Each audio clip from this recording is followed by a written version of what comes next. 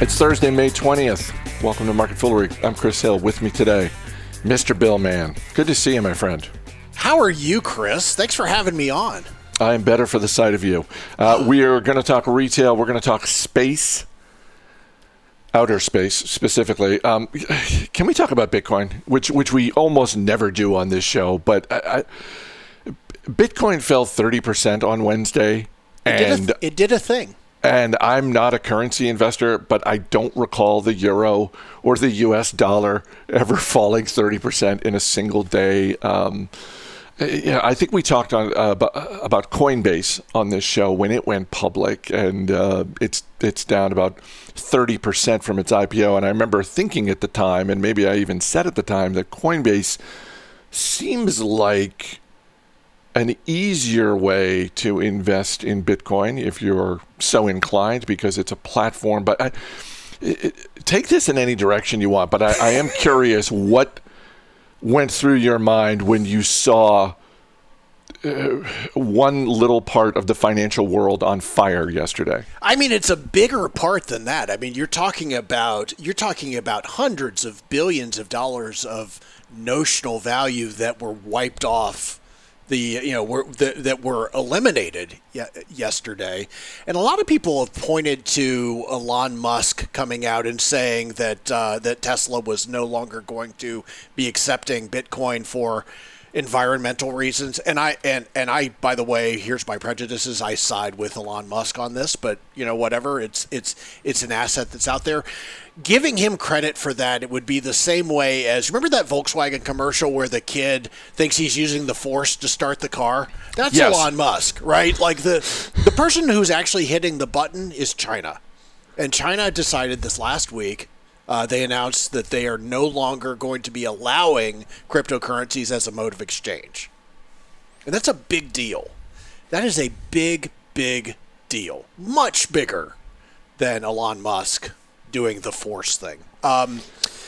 So there are huge questions about what Bitcoin is, whether it is a store of value. I suspect that it's a store of value in the same way that art and baseball cards are a store of value.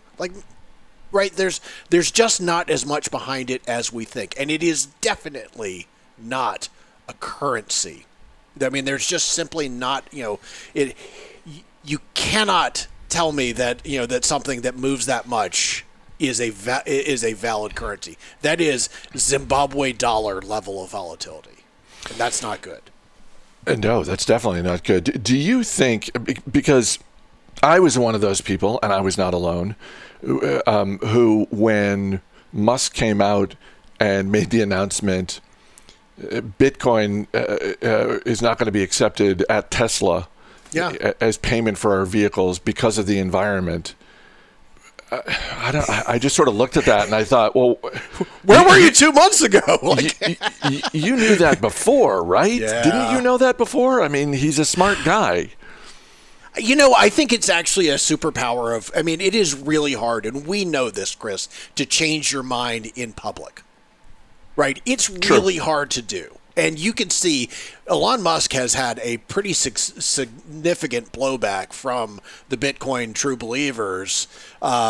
People saying they were going to short Tesla or show up at some really weird stuff. It's hard to do. But yes, I do think that there was a little bit of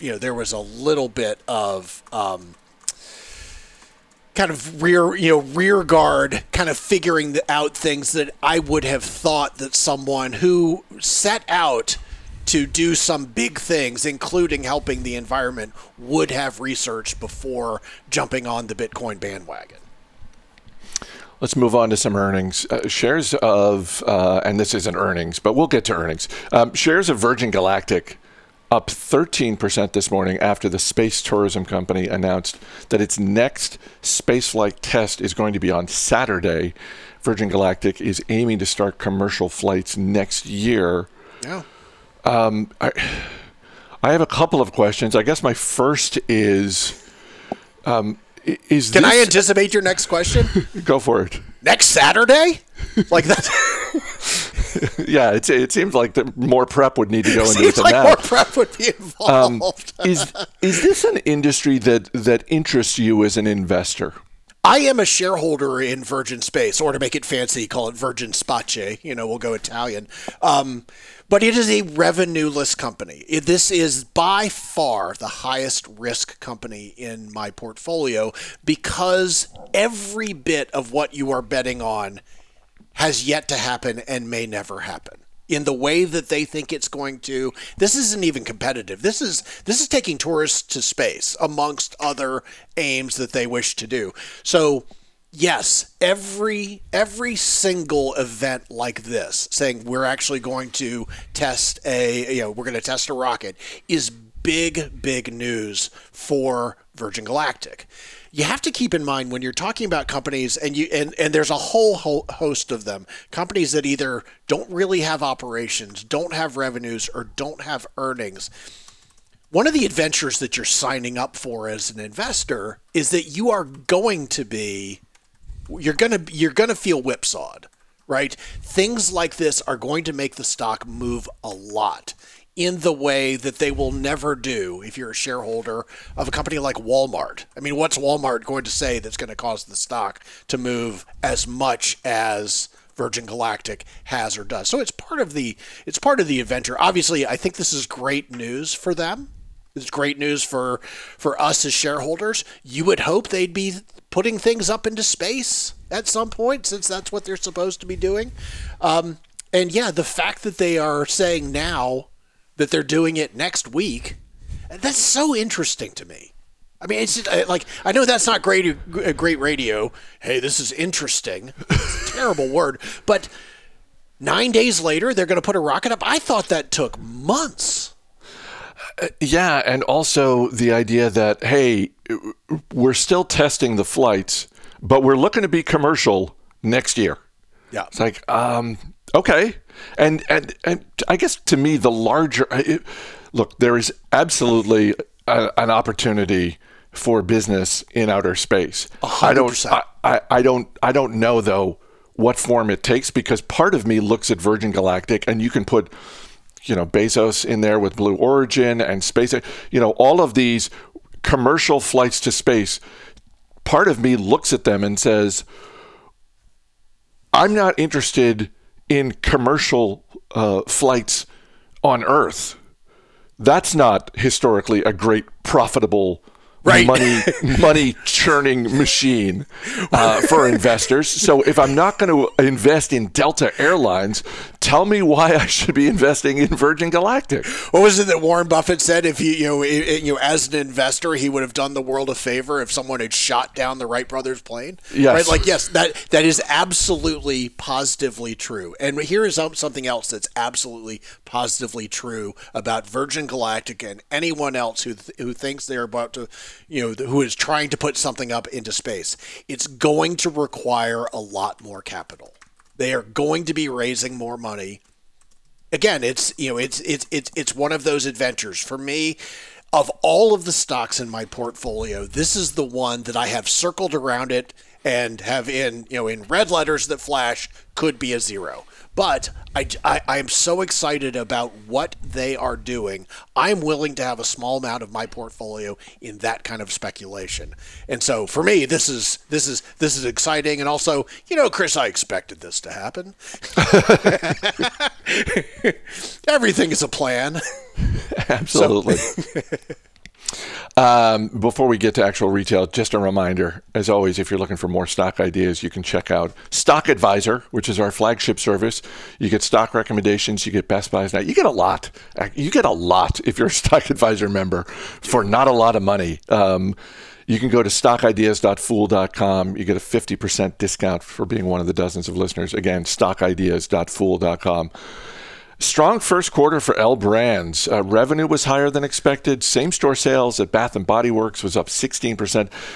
Same-store sales at Victoria's Secret up 25%. And we were talking on the show earlier in the week about Walmart and Target. And this is a nice reminder that it's not just the general retailers that are doing well right now.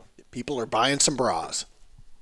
And some scented candles, apparently. And some scented candles, yeah. A really good quarter for L Brands. I mean, obviously, when you look at what they did this year versus last year, it's almost not comparable because they are primarily mall driven. They are also, I mean, they do some business online, but a lot of their stuff is fitted. So they very much were impacted by the retail apocalypse of the first half of 2020.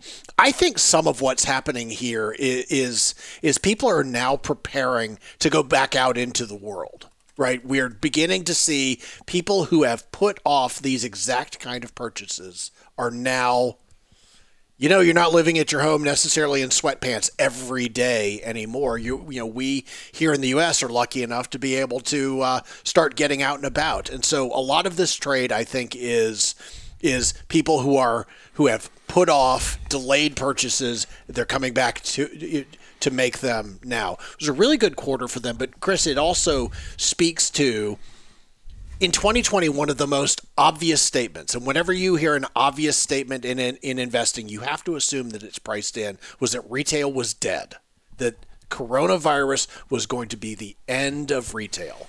And we're not going to have enough time to talk about all of these, but Walmart turned in unbelievable earnings. Kohl's turned in unbelievable earnings.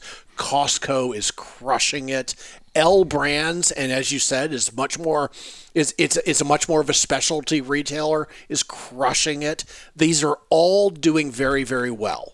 And I don't think that in 2020, if you were to say, hey, L Brands is going to be up 68% in the first half of 2021, that was something that many people would have bought.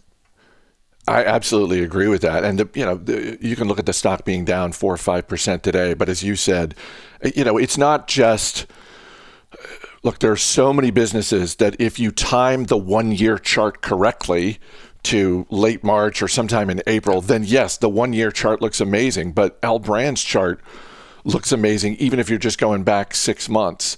So it's had this tremendous run up. I've said this a couple times this week in reference to guidance that, we've seen some companies come out and they put up good numbers, but they're not offering guidance, so the stock gets ding. And I've said for a while now, I think this is the quarter where people stop getting the benefit of the doubt. Yeah. If they're not offering guidance. L Brands is not offering guidance, but to me, it's perfectly valid why they are not doing that. It's because they're spinning off Victoria's Secret. I believe they're aiming to do that by August. So it makes perfect sense. My expectation is that, once that happens, the guidance will come back.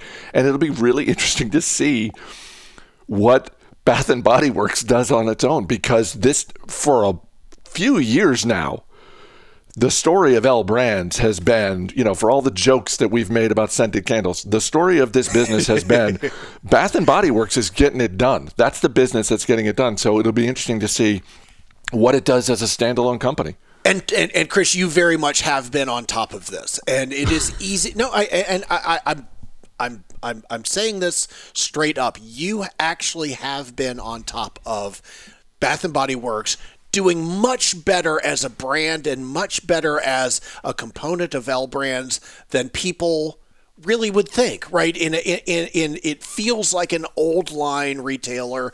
They've done a really good job managing inventory. They've done a really good job with their stores, and those investments that they made are, you could see it now, are really paying off. It has also changed my perception of what I should be paying for a candle. Because let's get back to the candles, because it's important. I was just going to say, a couple of months ago, I went into a Total Wine and was getting a couple of things, and I saw sort of a medium-sized candle, and it was, I don't know, it was wine scented. I don't know what it was. It was like Cabernet, whatever. Yesterday's beer scented, right? Yeah, stale beer. You know what? There are people who would buy a stale beer candle. No, but I picked it up. I looked at it. And I thought, oh, okay. And when I flipped it over, I looked at the price. I just thought, no, that's crazy. That's way too much. For a candle this size, it needs to be half this price. Say what you want about Bath & Body Works, but, you'll pay $25 for a candle. It's a big candle. It's going to last you a long time. I'm going to say something that may be a little bit personal, but candles, like having the scent in this house, where we've been locked up for the last year, having things like that have been slightly joy-making. Like it's made us a little bit happier, a little more relaxed. So yes, Candle people getting it done way beyond just what the inputs are. And yeah, they are expansive. Well, and to go back, because we started this show with cryptocurrency, we're ending with, as I think you referred to it as just sort of like an old world type of business. But to me, that's one of the great things about investing. It's like, I was saying to someone the other day, I think I need to buy a few shares of Sherwin-Williams. Like when I was thinking of the conversation I had with Matt Argersinger about housing, and he's one of the smartest people I know about housing, and he was sort of laying out this case for this is why we're going to see this overheated market for a while now. And Sherwin-Williams. For me, the thesis all boils down to nobody buys a house and says, all these colors are great. That's right. I'm not changing a single one, inside or out. It's like, no, you're always going to pay. And these shoe marks on the wall, I don't know how that happened. We got to sort that out. I don't know if they had spaghetti explode, but we got to fix that. But yes, Sherwin-Williams does, in fact, cover everything. Bill, man, great talking to you. Thanks for being here. Thanks for having me on, Chris. It's been fun. As always, people on the program may have interest in the stocks they talk about, and the Motley Fool may have formal recommendations for or against, so don't buy or sell stocks based solely on what you hear. That's going to do it for this edition of Market Foolery. The show is mixed by Dan Boyd. I'm Chris Hill. Thanks for listening. We'll see you on Monday.